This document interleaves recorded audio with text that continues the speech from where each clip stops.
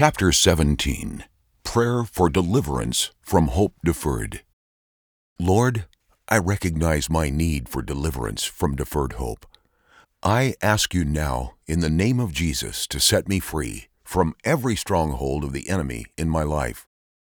I humbly, yet boldly, ask for complete deliverance from the enemy's mindset, spiritual forces, and words that have been spoken into my life.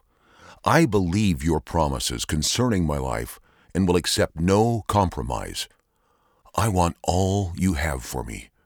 Father, I ask for a sign for good, as the psalmist asked.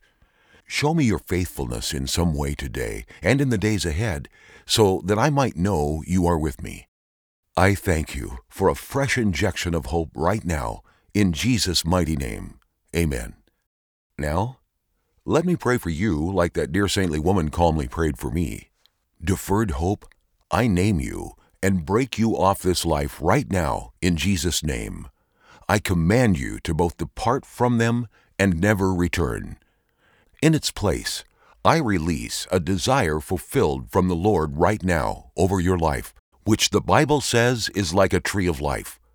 I speak the shed blood of Jesus Christ between you and the adversary of your soul.